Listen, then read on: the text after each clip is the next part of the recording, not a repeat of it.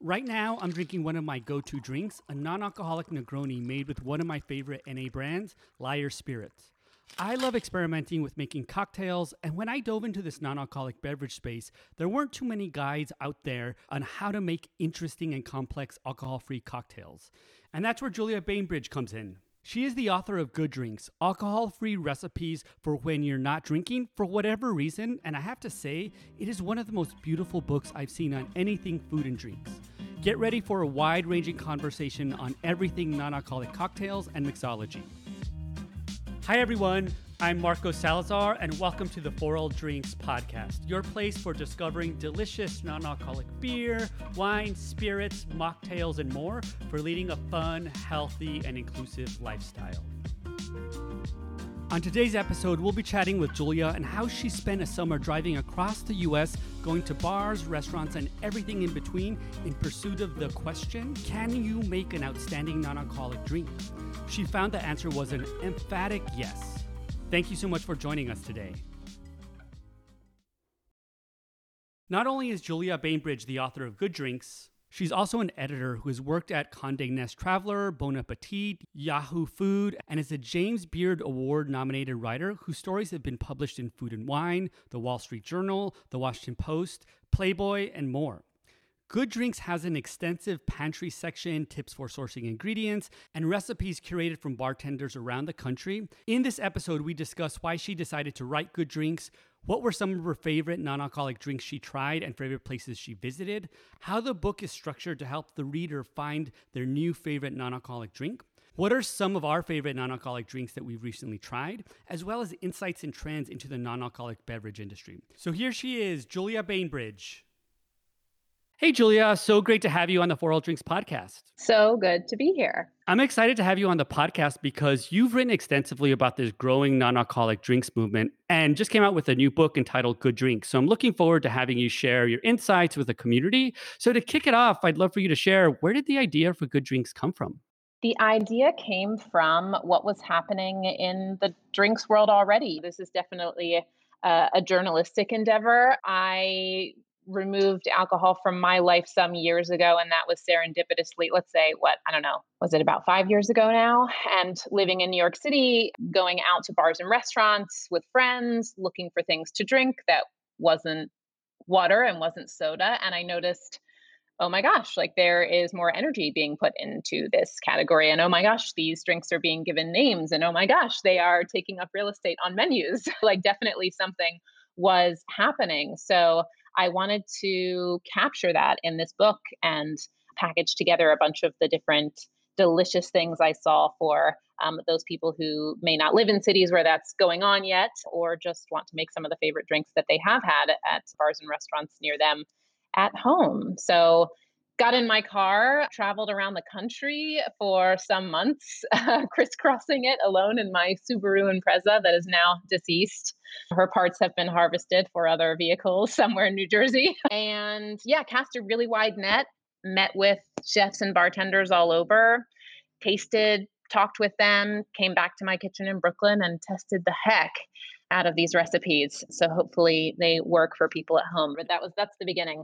Absolutely. And how did you find all these people, especially across the country? So a few different ways. One, I've been writing on this topic, so I knew some of the major players in big cities across the country, and then reached out to local food and drinks writers to get a little more intel. And then it's really about pounding the pavement and going there. I was lucky to have the opportunity to do the research the way I did, because there's so much you discover when you're on the ground in a certain city, because maybe there's something, especially with this being a relatively young category of drinks and conversation, sure that some has been written in every kind of local, let's say, eater vertical about non-alcoholic beverages when Dry January comes around, but there isn't necessarily consistent coverage of that space. And there's just a lot that isn't yet in the press. So you really have to go and talk to the people who are interested in that space locally, because they're going to know, oh, you must talk to this guy, this producer,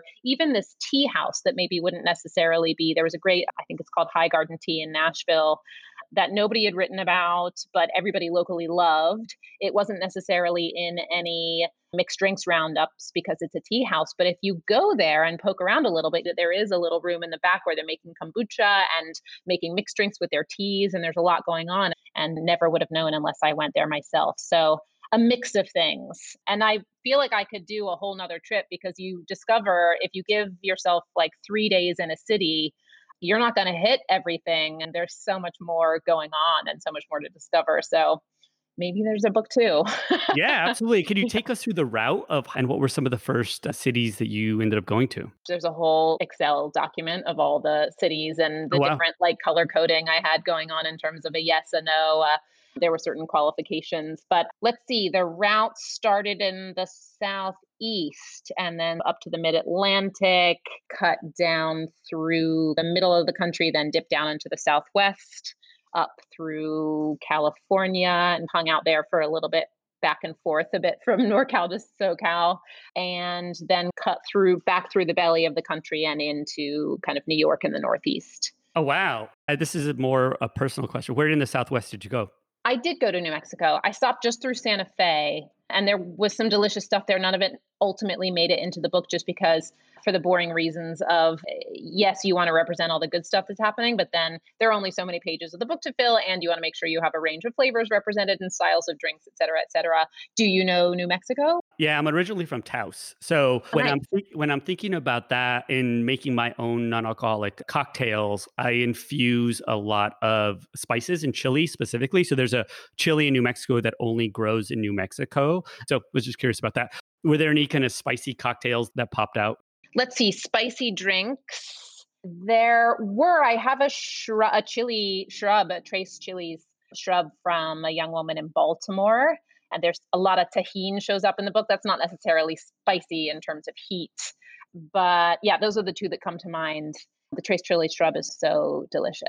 Ooh, I can't wait to try that. And what were some of the favorite non-alcoholic drinks that you tried? I love them all for different reasons, but I will say the cover recipe for the book is the cover for a couple reasons. One is that it's so easy. It's 3 different items that you open and pour together. It's a Verjus Spritz. So you have Verjus, a little tonic water, and soda water. Bing, bam, boom. Equal parts. Put them in a wine glass with some ice and a lemon twist, and there you go. And I just love it for that soft acidity of Verjus. Both the tonic and the soda water are working well together in terms of adding a bit of that bitterness you get from the quinine, but then not leaning too sweet because you cut it a bit with water. I just think that's simple and delicious, and it looks so elegant. I love them all for different reasons, but Yeah. that'll be my answer today. What were some of the favorite places that you visited? There's lots that I did on the trip that wasn't necessarily research. So it did turn into, look, I had this opportunity to basically live on the road for, it turned into 5 months. There are lots of stories, I guess, and places and things on the cutting room floor from the book project itself. But let me see. I'm looking again at this spreadsheet. I love a place in Portland, Maine, Vina's Fizz House, Johanna Corman. They started this bar. They now serve some drinks with alcohol in them, but they opened this spot as a little non-alcoholic drink space, and they sell all sorts of accoutrements, and they make a bunch of like tinctures and tonics and things there that you can also buy for your home bar. But very cool lady. And I think one of my best experiences, McCrady's in Charleston, South Carolina, didn't ultimately make it into the book either, but for no other reason than, again, the boring thing of things having to shake out in a certain way to make sure that we have like a range of not only drink styles, but also geographic representation. But I really loved their non-alc pairing for their tasting menu, because it wasn't necessarily a mixed drink every time. You might get a beautiful cider that's imported from France. You might get a tea and then a mixed drink. And it was just a really beautiful journey. I felt like so cared for, and every choice was so intentional. Obviously, that's the case anywhere where you're intending to choose whatever it is you're serving, but there was just something special about it. And some of the pairings were so delicious that the man sitting next to me who also was there, enjoying the tasting menu as a solo diner, but had the wine pairing when the lapsang souchong tea came around the bend as a pairing for a duck course, and it smelled smoky and there was this depth to it. He turned his head and asked if, in fact, could he have that for when he got to that course instead of the Wow. wine. And even taking a step back and going back to the book, there's probably, as you mentioned, so many experiences and so many different drinks and so many recipes. As a reader, how is the book structured? What would they get when they just the book? Yeah, that's a good question. I think it's broken down by occasion or by time of day, basically. The situations in which people would be drinking, which situations in which we're socializing. I thought, okay, could I break it down in terms of drink style? Maybe I could make that happen, but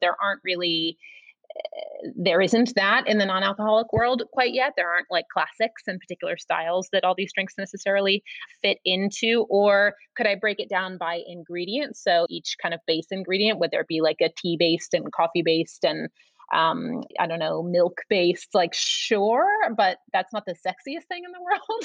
And for me, I just think I want this to be a guidebook in a number of ways. One is to a guidebook for where you can get really thoughtful non-alcoholic drinks when you're traveling. Obviously, in 2020, things have changed, and my hope is we're out of this soon so we actually can get back to these bars and restaurants. But it's also meant to be a guidebook in terms of how to drink these drinks. And I think I'm more driven by kind of mood and occasion that sort of affects what I'm reaching for. And so that's how I broke down these drinks. As I've seen the book, there's so many different elements to it, and it's really structured well and really clear to help people create context of what this whole non-alcoholic drinks industry and context is. That's what I'd actually love to transition into is that how have you seen, because I know books take a while to write, how have you seen the non-alcoholic beverage industry change since you started writing the book? So much. I guess one other thing I want to say about the previous question, if you don't mind, just to drive home why I structured it the way I did. I think that the book addresses something like, I don't know, perhaps obvious but rarely talked about, which is the reasons you reach for an NA drink are just as diverse as the reasons you reach for an alcoholic drink and should be given the same attention. So I split the drinks into times of day. Sometimes you drink to relax, to connect, to let loose, to toast the end of the day. And these drinks all satisfy those diverse needs. In terms of how it's changed, so much. I'm interested in hearing your answer to this question too. I feel like we're a bit stalled on many fronts, but before that happened, this category was moving so fast that there were recipes I discovered way after the manuscript was written that I thought, oh gosh, I really want to get that in there. And so I had a little window of time after the edits were turned around to maybe take some drinks off and put others in. But I would say it's changing in that it's just exciting that more and more people are interested in this and are taking it seriously and giving it the same level of care and devoting their skill to crafting these things. Certainly, I'd say one of the biggest things is there are so many more products on the market since the time that I filed this, which is great because I, for one, like the tinkering involved. Some of the recipes in this book are quite easy to make. Some are pretty labor intensive and you have to roll up your sleeves and cook, really. And people, and sometimes even I, don't want to do that. And so it's great to have these products to lean on, like really legitimately delicious products. Seed Lip, as in my mind, broke this space open and started this conversation in a way. And since then, there have just been lots of other products that have come on and that are delicious. Some of the ones I like are really leaning into bitterness, like Ganista and Gia.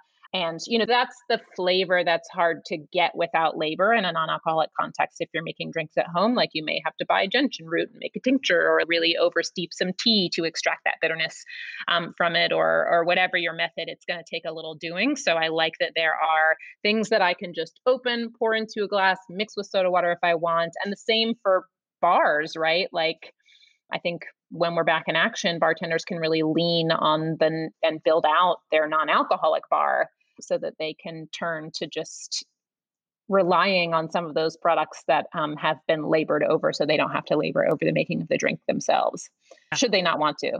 Absolutely. And I think you point out a couple of really interesting things about the space is that, yes, there are more products that are coming out specifically in spirits or some type of drinks that you mix. And you have something like a seed lip that is adds complexity to drinks. And I think one of the things also on the other side is then you have something like Liars that is creating the whole bar, the back bar of regular alcoholic beverages that you could put in a bar, and then you just mix with things that you're familiar with.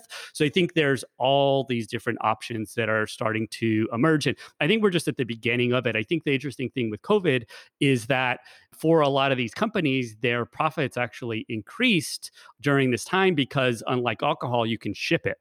So people have been able to purchase it by buying it online versus not necessarily the case with alcohol. So, Right. and I think the others, we're just at the beginning stages in the United States. I think there's other countries that are a little bit further along. And I think and we were talking about this before the interview, is that I think a book like Good Drinks comes in really as the foundation is being built for all of these non-alcoholic spirits and cocktails, and the book is going to have a long lasting effect because people can go back to it for years to come. Yeah, I hope so. Thanks for saying that. And yeah, I think another thing that's changing, this was already happening before I put the book together, but it just seems to keep happening in that there's more nuance around this conversation now. And by that, I don't know. I think it used to there was the perception that if I'm not sober, I'm not interested in this category of drinks. But Yeah. that's changing. A lot of people are invited to this party, so to speak, because a lot of us are checking our relationship to alcohol, whether or not it looks like, oh, I wake up and need to drink. We know that substance use disorder doesn't operate like that. There's a spectrum. And even if you don't necessarily can't be classified as having a substance use disorder, like I think that the popularity of dry January, I think the argument could be made that it shows just how difficult it actually is to consume alcohol, which is a highly addictive substance in a healthy way or with ease, right? Like it's not abnormal to develop some kind of drinking problem. And I think that's why dry January has become such a welcome pause. And now we have sober October in addition to dry January. And eventually there won't need to be a dedicated month. People will, like many in my circle are already doing, evaluate their relationships to alcohol in an ongoing fashion. So again, I think things like dry January lower that barrier to entry into this tracking, into this conversation with oneself. And it's great that there's never been a better time to be a non-drinker, even if you're a non-drinker for that month or that week or whatever. I think you are speaking to the mission of For All Drinks, where we have people on like you to help people discover delicious drinks for leading a fun, healthy, and inclusive lifestyle. So, fun meaning that there's oftentimes we equate going out and having fun with alcohol and drinking alcohol, where these drinks provide you an option to have fun without necessarily feeling pressure to drink alcohol, and then they're healthy. But I think it's an inclusivity piece of what you're talking about. I think people more and more are reevaluating their relationship with alcohol, and they want drinks that are complex and delicious whenever they're out in every possible social situation. And I think that the more and more brands that create these products, and as well as you sharing ways in which to use these products, I think more people can go into any social situation and not feel left out, or even at an event, a second class citizen where all they have is sugary drinks or just plain soda water. Totally. That's the mission of For All Drinks, and that's the mission of this book. And that's why the visuals were so important to me and were really part of even the proposal before I had sold the book. It was really important to me that we were going to get to have control there and really make the book look like we wanted to, because it was really important that these drinks look elegant and sexy. I think the last book that sold really well in this category was called Pregatinis. And I'm not knocking that. It did very well and obviously served a lot of people, but I think it was like time for a little bit of a refresh. Although you bring up the word healthy, these drinks are healthy in that they don't have alcohol in them, but they are not necessarily low cal. And some people have asked me, oh, what are some of the low cal or sugar free drinks in the book? And there are some that are naturally that way because I chose them for their deliciousness. And that doesn't always necessarily have to have sugar in it. But this book was not made for people who are removing alcohol from their lives in order to lose weight. Like it is very much about pleasure. And so they're not all necessarily healthy No, in that they have, roots and things that will do good things for you. I'm curious what you think about the term spirits being used to talk about the products that we're talking about, which are non alcoholic spirits, in that they are built to be mixed with other things. I understand why it's used. It's the easiest way to convey to a consumer what this thing is and how it's meant to be used. But the reason I ask is because I still haven't landed on my own answer. I think, should we be like, when it comes to wine and spirits, right? Should we be trying to make non-alcoholic versions? Like these products that we're talking about have real value because bartenders and bartenders can lean on them to make more interesting non-alcoholic drinks, which is what I'm all about. But should we call them spirits? Should we call it wine? They're not spirits and they're not wine. And the transformations that make those things what they are predicated on alcohol being produced. So I don't know. I just think it's worth thinking about. And the last thing I'll say before I hope to get your answer is, it's funny that like I bristle less at non-alcoholic beer.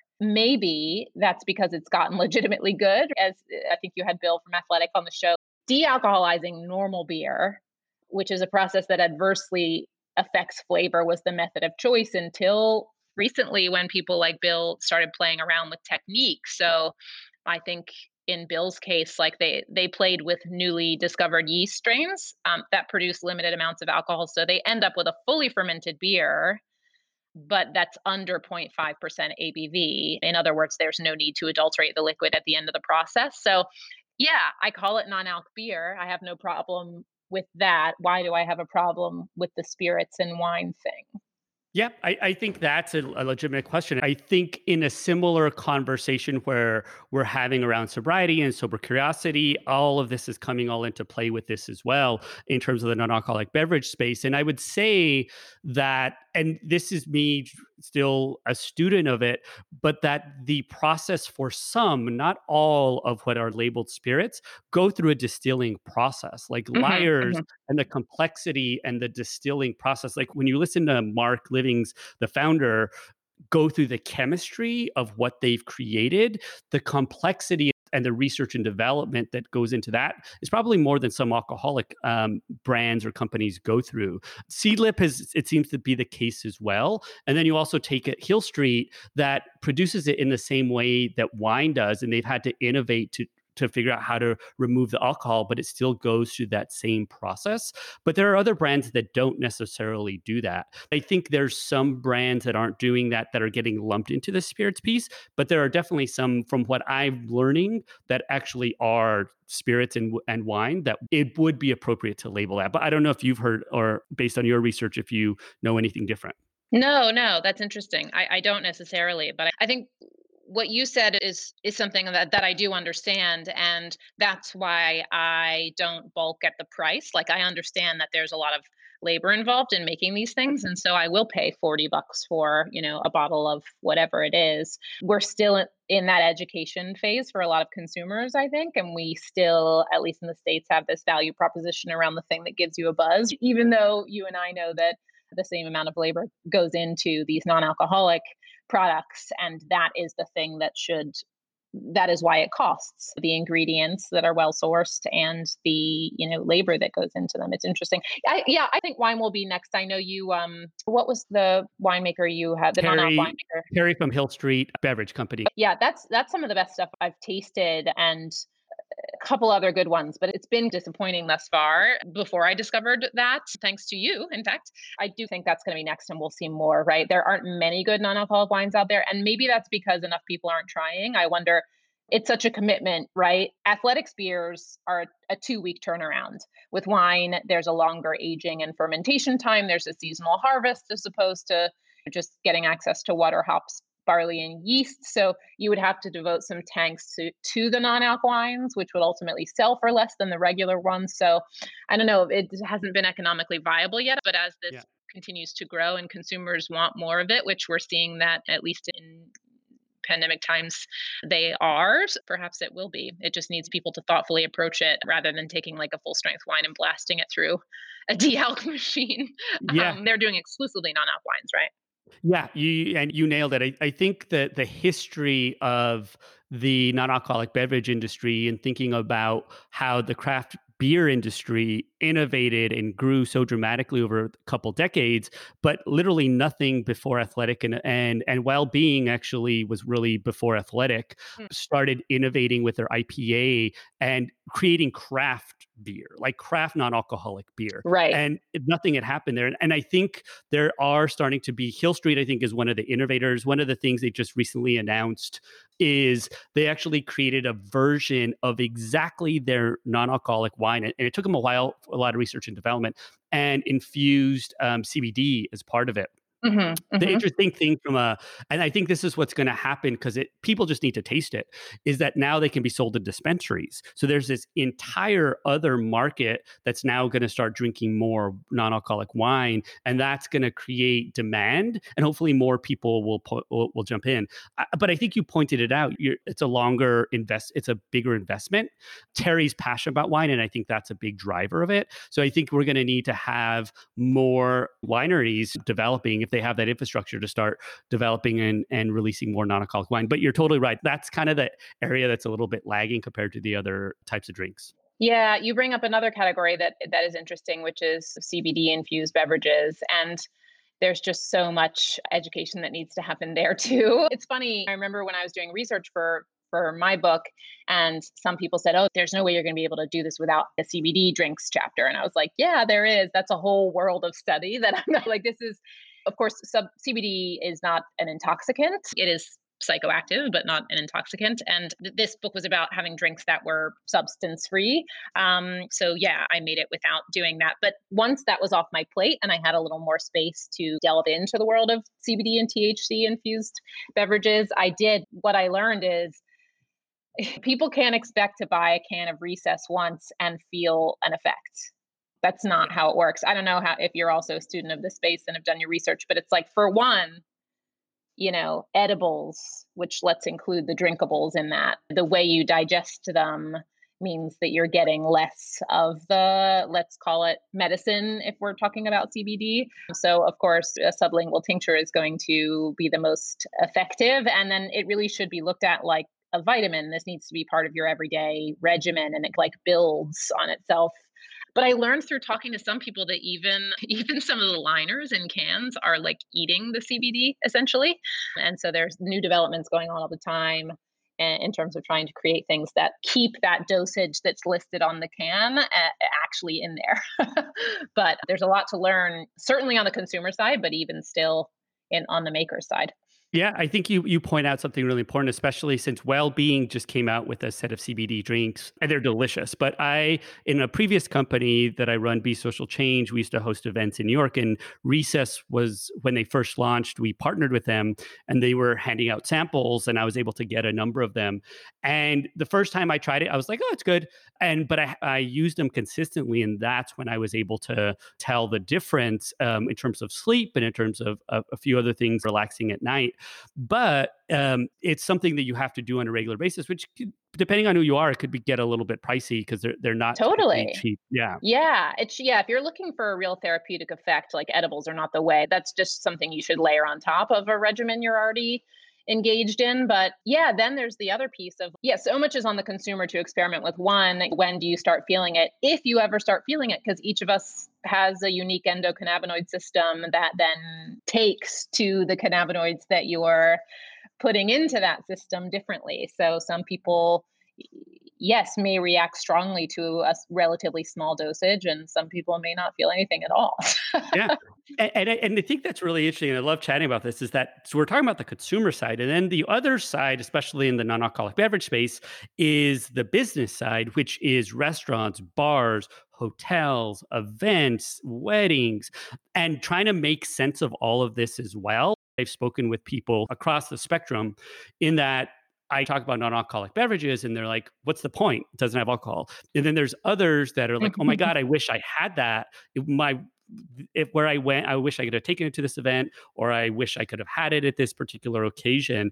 But it's educating a lot of those business owners on why it's valuable to bring these into their business. The point of these non-alcoholic beverages that don't have any intoxicant is similar to, why do you eat a delicious roast chicken with a salad and potatoes as opposed to just a bar for every meal that packs in all the nutrients that you want. Yeah.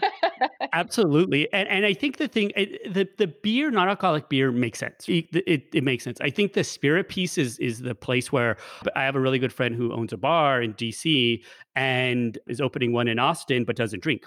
And just to be honest, when he first encountered C-Lip, it doesn't really taste particularly pleasing, or people have a bad experience if they drink it straight. And then if you don't mix it properly, you may not really taste it. So his reaction was like, what's the point, until we were able to make different drinks and kind of show what it's like. But Liars is different in that you're going to make a Negroni. There's ingredients for a Negroni. It's going to take a little bit of a time for them to bring them into the fold. Interesting.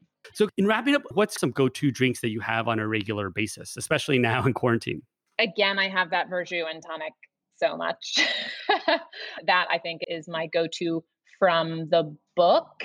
And then I swear I'm not paid by them. I talk about them so much, but Gia has become my favorite.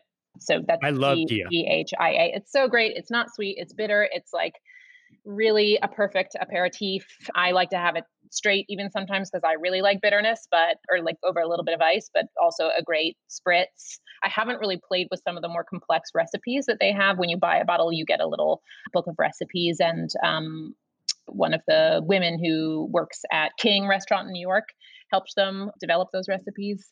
So yeah, those are my go-tos. And Athletic, I really love that. What is it? The Run Wild IPA.